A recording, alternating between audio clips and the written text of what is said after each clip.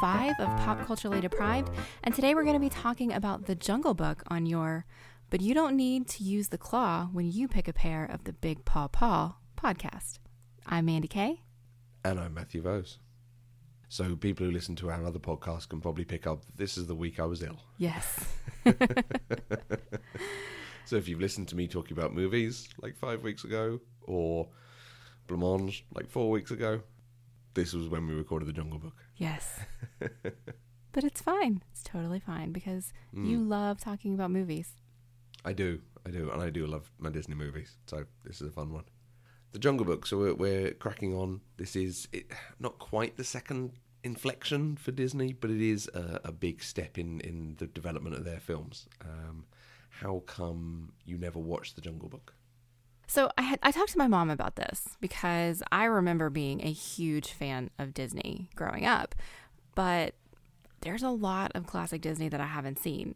If you're one of our patrons, then you saw that huge list that we put in the poll to determine which ones we were going to do.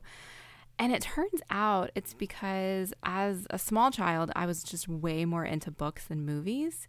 And so I had this full set of Disney storybooks that were, the characters were all drawn exactly the way they are in the animated movies. And that's why I know the stories and I know the characters, but I've never actually seen the movies. Right. I remember being absolutely in love with Aurora and Sleeping Beauty and, the fairies. But I've never actually seen that movie. My only experience is through that storybook. Oh, okay. It's really strange, I think. I had the Star Wars storybooks, and that was my first experience of Star Wars. Oh. Which is why I prefer it as a book series. That's a different conversation. Okay, you were way more into books, because we're all nerds here, let's admit it. Did you ever read The Jungle Book? I feel like I had to have, but honestly, I'm not sure, because watching this last night was mostly unfamiliar to me. I knew the characters and I knew the character names, but I didn't actually know what was going to happen. Okay. So maybe not? Okay. Have you ever read Rudyard Kipling's The Jungle Book? No. The original? No. Okay.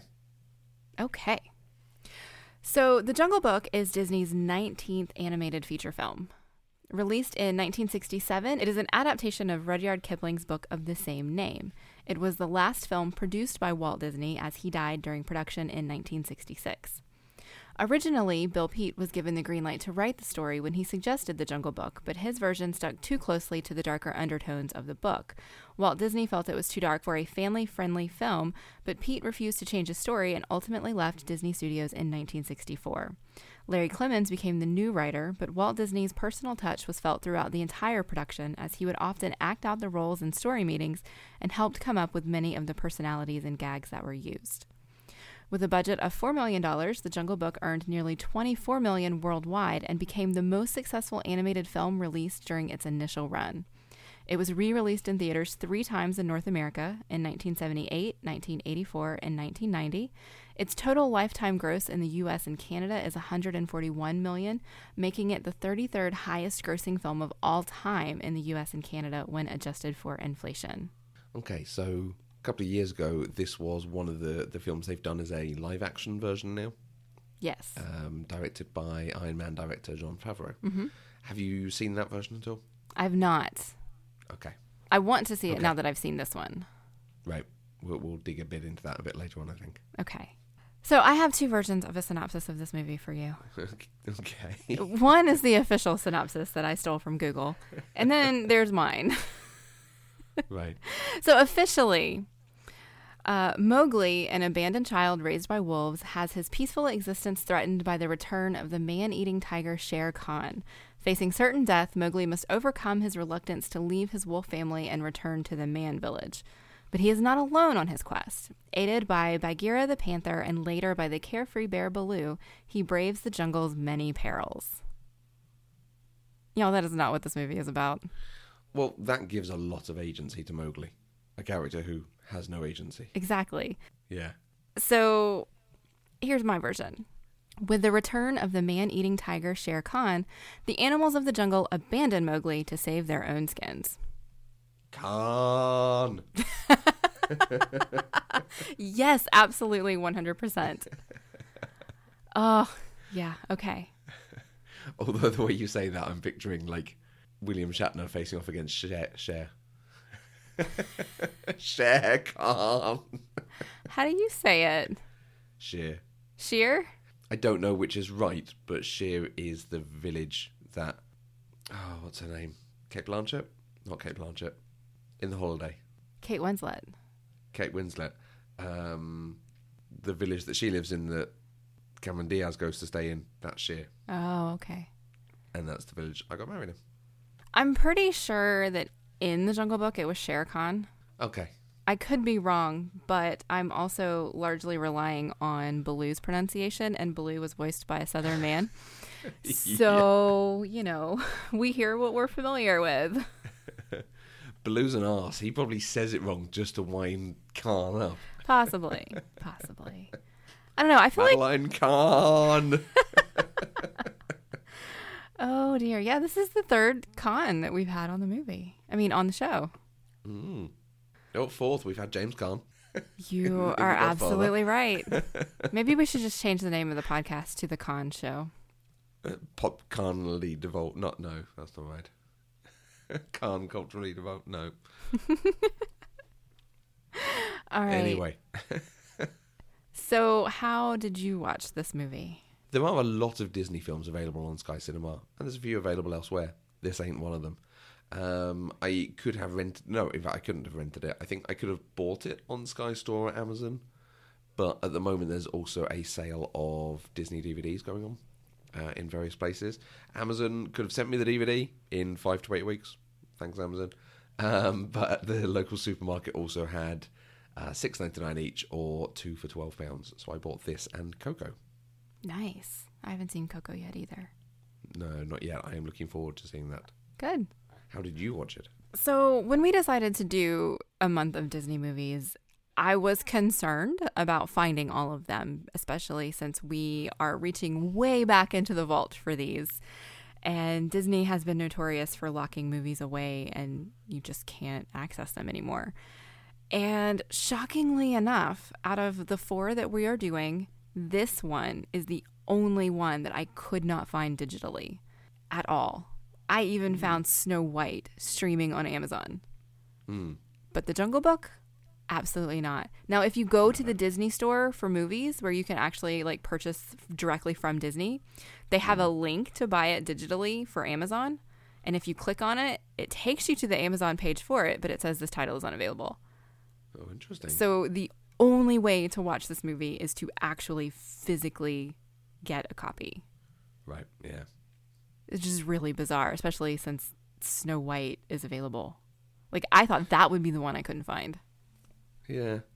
I wonder if they did a big push with it when the remake came out and then came out on home media. So they do still do that thing of keeping things from being permanently available everywhere. Mm-hmm. They sort of cycle it a bit. I mean, less so than they did in the 2000s. Right. They've gotten much better at just having stuff available now. But Disney. No, Disney. So this was the last film that Disney worked on before he passed away. There was a joke about this as the film worked on by the 9 old men, or 9 grand men. I can't remember the phrase of it, but basically some of the greatest animators Disney ever had worked on this film. Mm-hmm. So it has a significant cast and a significant group of production, the production team working on it. Do you have any awareness of any of them? By and large, no. Okay. I did recognize the name of the Sherman Brothers who did the music because they did the music for Mary Poppins. Okay. I did not recognize any of the other names listed at all, and was surprised to discover when Ka started talking that he sounded strikingly like Winnie the Pooh, and it turns out because the same guy did the voices. Right, yeah. But yeah, other than that, no. Okay, and that's completely fair because animation people go in and out of different things, so... Yeah. It's only had you watched lots of them, and as we've just discussed, you have not watched lots of them. I have not. It was nice, however, to see the animators got top billing, not the cast for this. Yes, yeah. And exactly, they were, the big part of this. Yeah. Yeah, it's pretty great. I've already asked you about your experience of similar material. Did you have any expectations going into this from your knowledge of the Jungle Book and some of the characters? I thought Shere Khan was going to be much more ferocious than he was. Okay. And I thought that Baloo was a much larger character. I think I expected Baloo to be the narrator / Bagheera character.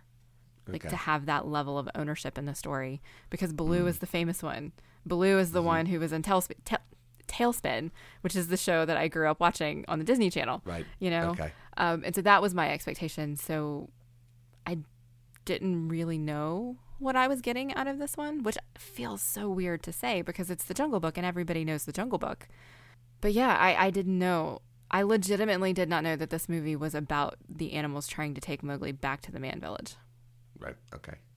And just a quick point on experience of similar material. Did you do any scouting, girl guiding growing up? Was that your thing? I was a Girl Scout for like a minute. Okay. Over here, it's heavily based on stuff in the Jungle Book with names of people. We'll mention that in a minute, but I just wondered if you knew them from that. So, the Jungle Book. Did you enjoy the Jungle Book? I did. I didn't love it, but I thought it was nice. And that stupid dang song has been stuck in my head for days. Like, the Bare Necessities was stuck in my head before I watched it. Just because I knew I was going to watch the Jungle Book. So for like 3 days beforehand, I was singing the Bare Necessities. But I only knew the 2 lines. The one with the words, the Bare Necessities. Yeah. Yep. So, yeah. It's generally regarded as one of the classics. This was a very, very important film for Disney as a company. They last film or two before this had not done very well. They were trying a couple of slightly different things with this and intending for this to be a big thing for them. And it paid off, as other points have paid off for them. And it is regarded both as a classic and an important film in their history. Can you see why it's so highly regarded? It sounds like it didn't grab you enough to do that for you. Well, I think a lot of that, though, is coming from a place where I'm so accustomed to much more sophisticated animation that it's hard to go backwards and kind of think about it through completely fresh eyes. I did feel a lot of nostalgia when I was watching it because of the way they did the sound effects, and the animation was just very similar to a lot of cartoons that I did watch growing up. Okay. But that means I'm very familiar with the style, and so to me it's not groundbreaking. Okay. If that makes sense. Mm-hmm. So can you see why this is highly regarded? Can you look at this with any sort of dispassionate thing and go, okay, but I can see why children liked it so much and why it had such an impact? Well, I mean, I think kids probably liked it so much because it had animals doing silly things. Honestly, and I think, I don't know, I'm trying to think prior to this. Gosh, I should have looked at the list of movies prior to this. I know immediately before this was The Sword in the Stone, which I haven't seen. But had they done an animated film that featured animal characters quite this heavily as main characters? Yeah, a little bit. So Sword in the Stone has some animal creatures and things going on with it, and was supported by some Winnie the Pooh short films. But then before that is 101 Dalmatians. And then a couple before that is Lady and the Tramp. Okay. And even a couple before that, Alice in Wonderland. So, yes, they had, and animals have always played a part of Disney films. But in terms of this, with them being such major characters, I'm not sure, because they are much more anthropomorphized in this, and much more human acting and feeling with some of their thing. Whereas the joke in the other ones is, isn't it funny they're acting like cats but talking like people? Right. Something like that. Okay. I think that might have had something to do with it. Okay. I think you're very much right there. I feel like, and not being a cartoon historian, I'm not sure I can really speak to this, but this is a film that does speak to a slightly younger market, perhaps, than some of the others. There is no real narrative here, particularly. The character does not really have agency. Most of the characters do not have agency. It is very easy to follow, and it has some very nice songs, and it's very pretty, and it's got lots of comedy, which kids may or may not work depending on your, how far it goes for you. But I think this is, of a lot of Disney, even these days, this is one of the most accessible. It does not ask very much, but you could enjoy this as a 4 or 5 year old. You could enjoy this as a at least tween age, if not teenage. I enjoyed it as a 35-year-old, so. Yeah, and you also like the animals doing silly things. And I stuff. did. I think, and based on what I was reading online, and even from some folks who commented on Twitter, this soundtrack is widely regarded as one of the best Disney soundtracks. So I think the music itself had a lot to do with it as well. Yeah, I find that interesting because there are two great songs in here. And you know, very well earned that they are incredibly famous songs. The Bare Necessities and I Want to Be Like You. Mm-hmm. Outside of that, I mean, maybe Trust in Me, but there's no other song that I can think of from this. Like, oh yeah, that's a really good song. That's really good. I really like the Elephants March, but not the singing part. I just liked the music behind it. Okay. And I can't remember any other songs in it. I legitimately, I mean, I'm very ill, but I cannot remember any other songs during this. Well, maybe those songs are enough to carry it. I mean, who doesn't know the Bare Necessities? Well, exactly. It is very good at school discos and even grown-up discos, like you say. Yeah, no, there is also the Vulture song, of course. Right. You said disco, and I immediately thought Beatles, which I don't know why, because that's not an association. But I was like, oh yeah, the Vultures did that song that was really weird in 4-part harmony. Yeah. Okay. So the Vultures, the 4 vultures who have Liverpudlian accents and sort of mop hairdos. Did you notice how they were styled? Yes. It was Okay. very Even obvious. whilst watching. No. Yes. I think I was... In my notes, I don't call it out. The only thing I put in my notes is, why does that vulture have blonde hair?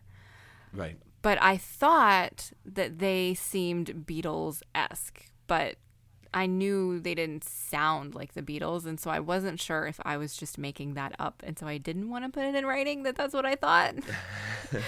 But it turns out that was the intent. Yeah. And they had written this song in a Beatles style and then changed it into a 4-part barbershop quartet harmony thing. Mm-hmm. And you can still hear, certainly it's reminiscent of some of the early Beatles tracks. You can really hear what they're aping at that point.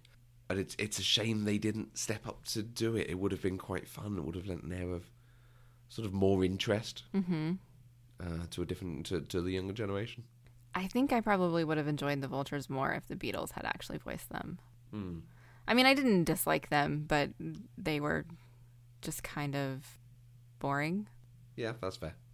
The Vultures in the remake, Jon Favreau asked Paul McCartney and Ringo Starr if they would come along and do the voices this time, and they still said no, which is a real shame. Oh, man. Yeah. I wonder what the reason was this time, because the first time the reasoning was they didn't want to do animation.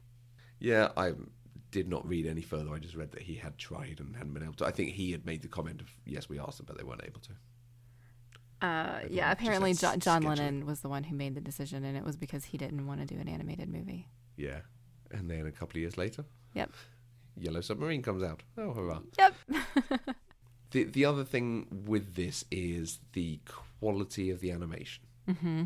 With Snow White, they developed a couple of techniques that revolutionized animation, and they went on to use for a number of films, particularly the rotoscoping and the layered zooming shots that they did, which we'll address when we come to Snow White. For the last couple of films before this, they've been experimenting with a new technique, with a new bit of technology that had come out called the Xerox. Oh. So rather than having your main animator drawing the cell, drawing what is going to happen, and then almost several seconds worth of animation needs to be replicated between them, you would then have people tracing that to recolor it and touch it up and make it perfect and all this. And there's talk of, I think Cinderella or one of the early films had 500 tracers working on the different cells. Wow. Instead of tracing, they Xeroxed it. Uh-huh. But what that meant is you couldn't polish at the same time. Every single pencil stroke and every single element that you did to it was then on the Xerox, on the copy that you made. Mm-hmm. Which is what, for me, lends the animation a lot of quality. I love that you can see some of these pencil strokes, that there's moments of it that are a bit rough, because it almost adds an element of fluidity to the animals. That these pencil strokes come in and go, and you can see aspects of the movement that the animators tried to put in that then change as the animal does actually animate. I think more than anything else, for me, it comes out with the elephants. and when they move, you can sort of see the wrinkling of their skin with all these huge amounts of pencil strokes going across them. Did you notice any of that? You said it was different from obviously what we're seeing now with films like Inside Out and Coco. How did the animation come across to you? What was your reaction to it? I didn't notice the level of detail that you're talking about. I did notice the carbon copies, Right. which I thought was brilliant, honestly, because the elephants standing there, they're all exactly the same, but they changed the colors. They added tusks to one. But they were identical. They did that with some of the monkeys. They did that, I mean, kind of across the board. Anytime there was more than one thing, they generally did a copy, but they did it in such a way that they still changed it a little bit. Yeah. And I thought that, I mean, I felt like that was a sign of technology progressing. And so it didn't take anything away from me. Good. And it shouldn't do. It is the continuing thing of trying to save money in the production of these things. So where they invested huge amounts to get the films out originally and make them really good, they're now trying to go, okay, but we're not actually getting a return on investment anymore because we're making these bigger and bigger films and we have to produce them to higher quality. What can we use the technology for to actually reduce some of those costs? And Xerox, xerography, as it's called, is the sort of most sensible way of doing it. Some of this we will return to in future films as we see other things they do to try and save money on what they've produced. Right. I was going to mention, and I can wait to bring it up until next week if you want me to, but they reused some storyboards for Robin Hood from The Jungle Book. Yeah, absolutely. And now having seen The Jungle Book, it will be really interesting hearing your reaction when you see it in Robin Hood. Honestly, I might not even notice it. Just because you're going to notice it so hard. I don't know, because my brain is like, well, okay, but that's a fox, and there wasn't a fox in The Jungle Book, so it can't be the same. Okay. Like, that's legitimately how I think when I'm not trying to analyze and scrutinize it. And when it's my first watch of something, I'm not doing that level of scrutiny. Although I will be looking for it, but that doesn't necessarily mean I'm going to get it. Okay, so one of the things we're looking for in Robin Hood is, can you notice anything that's copied over from this film? Yeah. Okay. We've touched on the story. Shall we discuss the narrative, the intense, deep story plot elements of The Jungle Book? So I can't even get through without laughing. Oh, yeah, there's absolutely no story here. It's a little ridiculous. Yes. I mean, not only is there no story, there's only one woman who gets to talk, and even that's problematic at the end. So, this is all about the British Raj in India and colonialism and. Yeah, honestly, I'm trying to take it as face value as possible, as this is a story that was intended for children. You know, I have no doubt that the source material was completely problematic and completely full of, like you're saying, colonialism. It had elements of racism in it. But this is a 78-minute long movie about talking animals for children. And so I'm trying to look at it in the best possible light and just kind of ignore that other stuff, because to me, that other stuff applies to something that this movie is not trying to be. Okay. And maybe that's naive of me, but that's how I want to enjoy my Disney. Yeah, this is a product of its time entirely, and it's a very successful product of its time and has gone on to continue to be successful. As you say, it's 33rd best earning film of all time. Yeah, I was surprised at that. I went to the list because the Wikipedia article actually said 32nd, and I was like, it can't be that. It has to be much lower. It's like, we've had Avengers and we've had Black Panther and Doctor Strange, these movies that are massive. And I went and looked at the list, and it had dropped down to 33rd. I was like, wow, This is shocking. Black Panther has gone above it. Yes, Black Panther is above it. Which is interesting because this is narrated by Black Panther. Boom, boom. Oh, yes. Did you say, I think Dark Knight was next on the list? I don't remember. I think it was the next most popular, which, yeah, fair. It's really interesting comparing this to the new one, because the new one does fully update it and make it much better in a lot of ways. It's not perfect. It does still have a few problems. But the choice to leave is Mowgli's now. Oh, It is that he would be understands nice. what's going on, and he says, "No, I understand. I am putting you at danger, so I will leave." And they go, "Yeah, that's probably fair." And Shere Khan actually comes in and sees him because there is a truce between all the animals, and this is only the first 10, 15 minutes. So Right. I'm not spoiling huge amounts of it. Shere Khan comes in because there is a truce between all the animals because there is such a huge drought on that the animals have to come to the feeding the sort of water hole without fear of being hunted. Mm-hmm. So whilst there is a truce on, Shere Khan cannot kill him, but as soon as the truce is off, Shere Khan is coming for him. Right. Yeah, So that's he decides to go, and Bagheera goes to help him out, and he has adventures on the way. So it's like it suddenly starts making more sense. mm-hmm. And it's really strange how the animated film almost feels like it's trying to do a story of he's trying to figure out where he fits. Okay, he can't hunt or run like a wolf, so he doesn't fit with the wolves. So then he goes and tries to be, okay, what if I was with the elephants? Can I be like the elephants? What if I go and try and be like a bear? What if I go and try and be like an ape? But the story's not actually doing that. It's just pushing him from moment to moment, Right. meeting different animals. Yeah, that is exactly what it's doing. Yeah. And his entire lack of agency, I think, is probably the one thing that bothered me the most. Nope, sorry, it's the second thing that bothered me the most. We'll talk about the first Okay. one in a little bit. Just because I was so frustrated. You know, he had lived with the wolves for 10 years at this point. And they're just willing to let him go. I mean, I know his, quote unquote dad did kind of, I won't say he fought for him, but he protested a little bit, you know? And then they just all let him go. And then, as soon as Mowgli figures out what's happening and he pushes back on Bagheera just a little bit, Bagheera's just fine, you go be on your own. And every step of the way, it was about these animals saying that they're trying to help him somehow because they don't want Shere Khan to kill him. But it's not that, because if it was, they wouldn't be so willing to abandon him.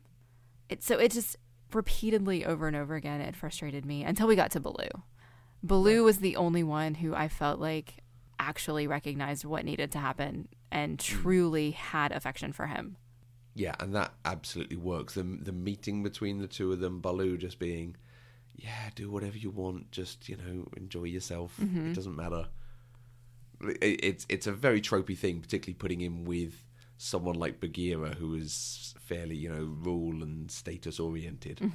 It reminds me of the two Cars in the Cars films who live next door to each other, the hippie and the military guy. Right. It is a fairly tropey combo, an odd couple thing. But it does work, and it's very nice. And then, like you say, Baloo is can see the benefit of the kid, and the kid can see the benefit of being with Baloo because he's a kid. He just wants to enjoy his life. And then we finally get the introduction of Shere Khan. So we've been setting up all the way through. Oh, Shere Khan will kill you. Oh, he's a killer. He's a man killer. He hates man. He hates the red flower.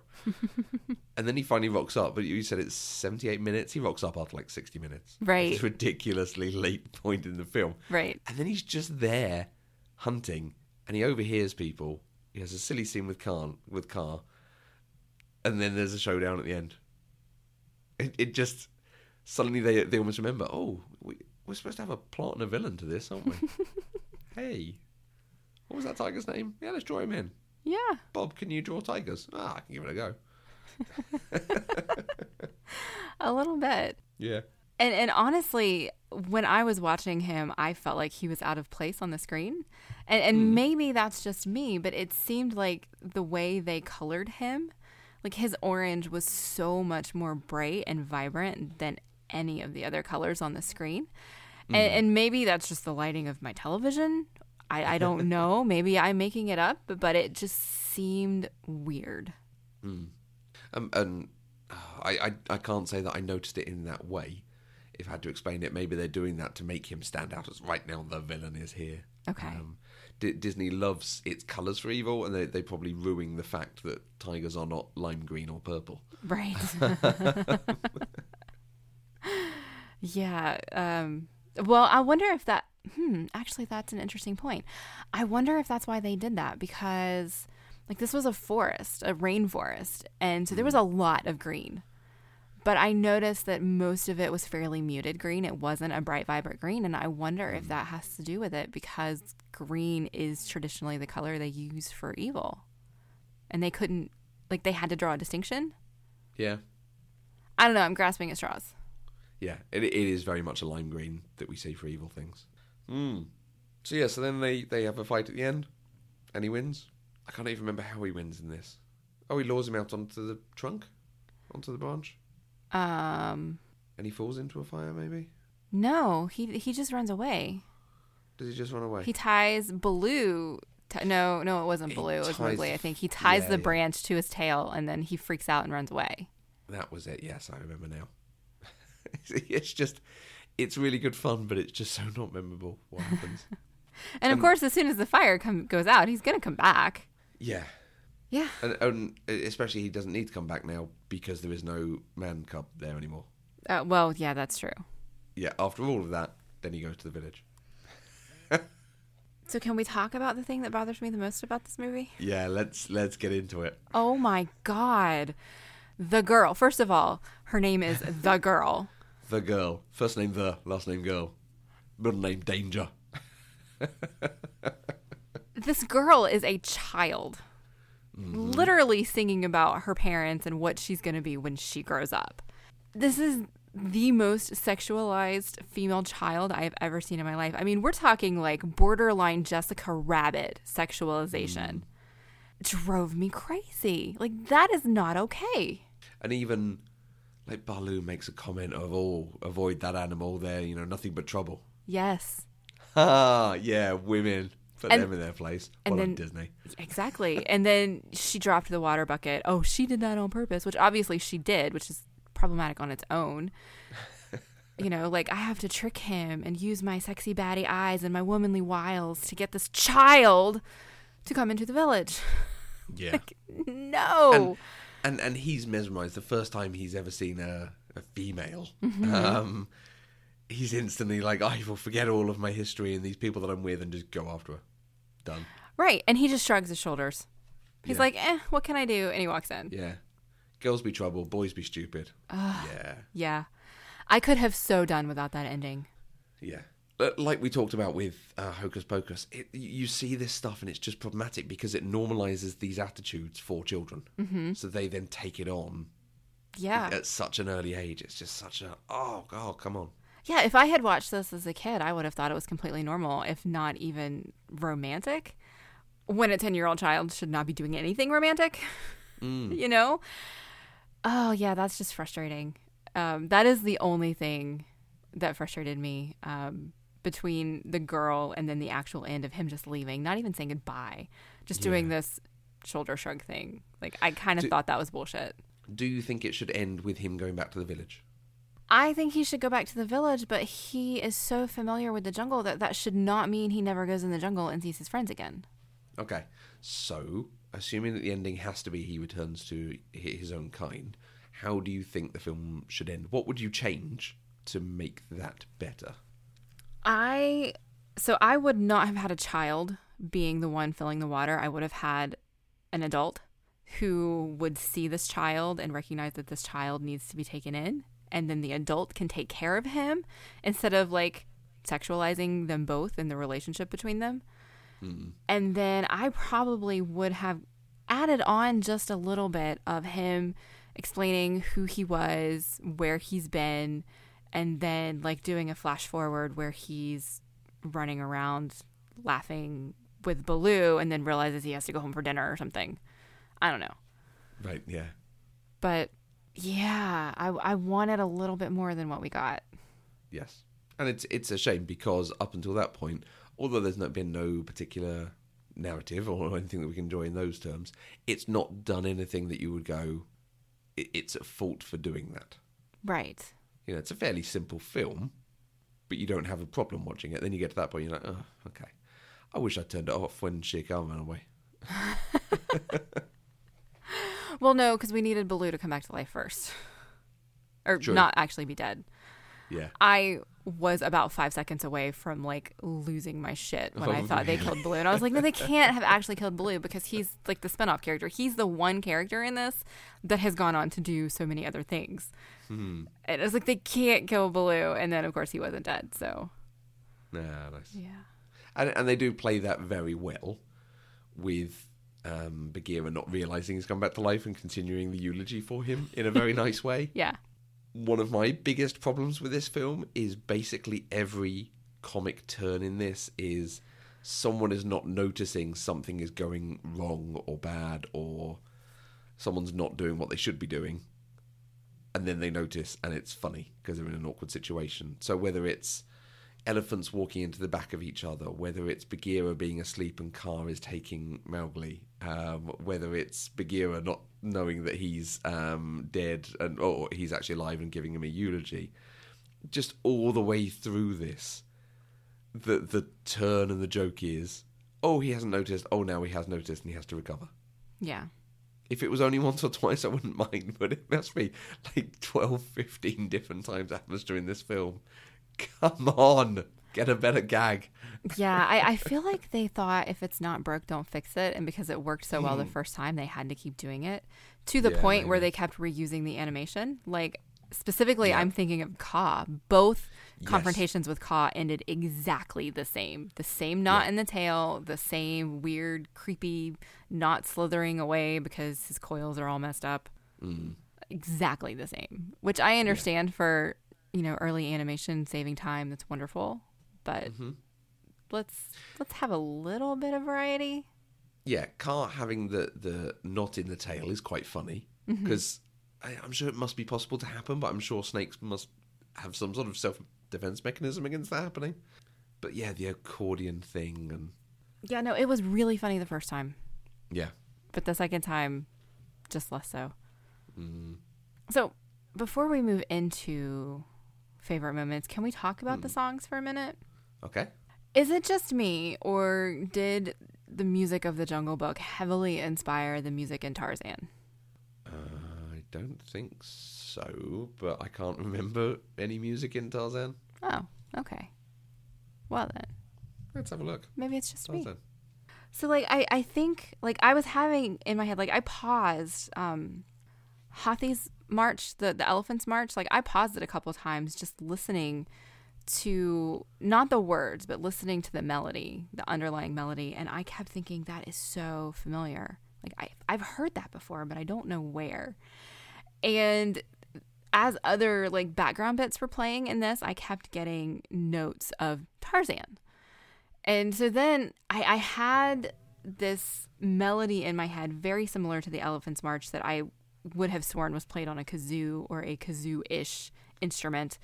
And so then I started looking at the Tarzan music, and I came across the song called Trashing the Camp. And I think that's it. But maybe I am just drawing a comparison that's not actually there, and maybe I'm hearing something that's not there. But it just felt so spot on the nose. And for those two stories to be so similar, at least at the beginning. Well, yeah, I mean, that's one of the problems as well, is the story of Tarzan and the story of the Jungle Book are not too dissimilar anyway. That's what came out first. I think possibly the Jungle Book came first, and Tarzan is effectively What If You Did That, but with a more grown-up person. First appeared in Tarzan of the Apes in 1912, whereas the Jungle Book is based on The Jungle Book. 1894. Okay, so the Jungle Book did come first. Yes. But also the Jungle Book has a lot more about the jungle and the creatures of the jungle, whereas Tarzan is just about that character. Yeah. I don't know. Anyway. It just the musicality of it just seemed very, very similar. But I think I've only seen Tarzan once, so I'm not sure I could... See, I loved Tarzan. I loved that soundtrack and everything, so I listened to it a lot in high school. Nice. Plus, Rosie O'Donnell was in it, and I really liked her once upon a time. Is it Minnie Driver as the girl, as Jane? Yes. Yes. Yeah. Yeah, anything with Minnie Driver in it. It's going to be good. All right, so we have, talked some good stuff. We've talked some bad stuff. Let's talk the really good stuff. So what was your favorite thing? Or favorite things?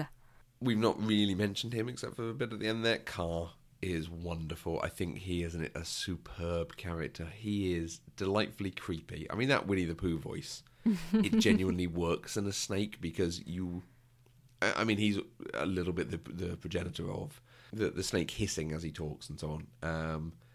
but also with that very seductive, very light, very nice voice, and then having a nice song, and just slowly wrapping himself around Mowgli and starting to strangle him and think about eating him. It's genuinely creepy. Yes. Particularly, I think, because as a kid you might not know what's coming, but this is where you find out what snakes can do. Yeah. He was legitimately scarier than Shere Khan was. Yeah. He did worse things to Mowgli than Shere Khan did. Yeah. And when he and Shere Khan have their scene together, it comes across like he's smarter because he's the one who's got Mowgli at that point. Yes. And he's saying, well, there's nothing in here, there's nothing down here, and he's working out a way to make it happen. Mm-hmm. Whereas Shere Khan is just sort of bumbling around like, hey, have you seen that boy? I can smell him. I can't find him. Right. Because I'm a Brit. We're villainous. Ha, ha, ha. But yeah, I really like Carr in this. I think he's very, very well done. And watching it, I think I'd remembered him as better than he is. Because he's only in that little bit at the beginning, a little bit at the end, and he's, like you say, defeated the same way both times.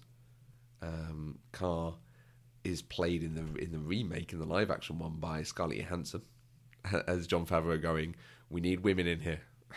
Oh wow! let's at least get the woman to be the snake. Okay. Which, you know, Scarlett Johansson taking on people's roles. Like, the role could have gone to anyone. Yep. But again, genuinely, because she's got a similar sort of voice, you know, it's pitched very much in the middle range, and she can speak very softly. It's just a lot scarier because snakes are genuinely scary. Oh, When you model a snake to look realistic and open its mouth and try to swallow a boy, it's quite, yeah. Yeah. Absolutely creepy. I 100% agree with that. And hearing the voice of Winnie the Pooh come out of such a creepy character just like ramped that up to 11. Mm-hmm. But yeah, no, I love Carr in this. I think he's wonderful. What stood out to you? What were your favourite things from it? Baloo. Everything about Baloo was just amazing. You know, from calling Mowgli Little Britches to just immediately falling in love with him and wanting to take care of him, being so, you know, just kind of lackadaisical about life, but still stepping up and being willing to sacrifice himself for Mowgli at the end. Like, Baloo was everything. I loved him. Loved him so much. And it helps that he sounds like an old Southern grandpa. Okay. Because honestly, he sounds a little bit like Andy Griffith. Right. And yeah, like it took me a little while to place it. I think I was pretty close to the end when I had the epiphany, oh my gosh, it's a Southern actor playing this.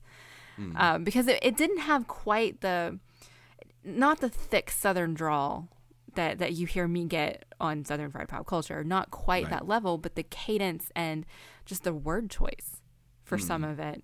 And that's exactly what it was. I felt like a grandpa was trying to take care of him, and I loved it. I thought it was wonderful. And then the baby elephant. Okay. The baby elephant was just adorable. I mean, instead of saying military, he said Miratelli. And he was just cute. And he immediately wanted to be friends with Mowgli, and that's what got the elephants to try to look for him, because he's friends with the little boy, little elephant boy. I don't know. He was just cute, and I like cute things. Interesting. Why is that interesting? I think I overlook the cuteness of the baby elephant because I completely agree with you. Yeah, it's very well done. It's quite funny, but because it's the same joke back and forth of them walking different ways, Mowgli doesn't listen for the orders to turn, so he ends up being pushed backwards, and then he ends up walking off when they turn, walk the other way, and yeah. Okay, so that's what you were focusing on. That's the bit that I'm just watching that going, oh, come on, give me, like, these characters are going to pay attention. They're in a jungle. You pay attention when you're in a jungle, frankly. Yeah. There's blooming great big snakes around. And tigers. Yeah. Okay, that's fair. But I'm just a sucker for cute things. You're right. He is very cute, and it that's the sort of thing that makes the film very, very accessible. Mm-hmm. Yep. Oh, I really want you to watch the remake now. Okay. Because the way they deal with the elephants in that is very good. I really like what they do with the elephants. I really like what they do with Carr and Shere Khan. Okay. Well, maybe I'll find some time to watch that in the next couple of weeks, and we can have some sort of bonus chat about it. Do it as a Patreon thing. That'd be good. Yeah. All right. Well, is there anything else that we need to discuss about The Jungle Book? So there's actually one character we haven't really mentioned. We've not talked about King Louis. Now, that's the other famous song. I Want to Be Like You is a very, very famous song from this. Mm-hmm. And you've not mentioned King Louis at all. You've not mentioned the song, really. What's his accent? Is that not a sort of New Orleansian? I think it was supposed to be. Yeah. Okay. Like Anything very else? jazzy. Mm. I don't know. He wasn't super memorable for me. I just Okay. that the song's not quite as catchy as the Bare Necessities, and his goal was to kidnap Mowgli until he got what he wanted, and so I automatically just don't like him. Right. Like, to me, he was yet another villain in the movie. Like, not I want to kill you level of villain, but still not really a good guy. Okay. So he just isn't really somebody that I want to pay attention to. Okay. Because he is definitely better in the remake. Because he's played by Christopher Walken. Oh my God, I did not know that. Okay, I need to watch that now. And yes, he does have a song. In fact, I think he has two. Okay. Yeah. Yeah, we're going to make that happen. I am here for some Christopher Walken. And the remake isn't the best. There are times it's a little meandering and does some of the same stuff more than once again. But because it actually invests a story in this, I think it takes all the good stuff and makes it even better. Good. Okay. Okay. All right. Well, if you would like to join the conversation, you can use the hashtag PCDeprived on Twitter. You can find us on Twitter, Facebook, and Instagram at Eloquent Gushing. And you can find each of us on Twitter. I'm at Mandy Kay. And I'm at Matthew Vose. Pop Culturally Deprived is 100% funded by listeners like you through Patreon. Anything you can give, even $1 a month, it gives access to exclusive content and helps to support the network. To find out more, visit patreon.com/eloquentgushing. And don't forget to check out the homepage, eloquentgushing.com, to find all our other shows and to sign up for our weekly newsletter of the upcoming news and announcements. And we'll be back next week with another episode where we'll talk about Disney's Robin Hood. Until next time, I'm Mandy Kay. And Ooby-Doo, I Want to Be Like You.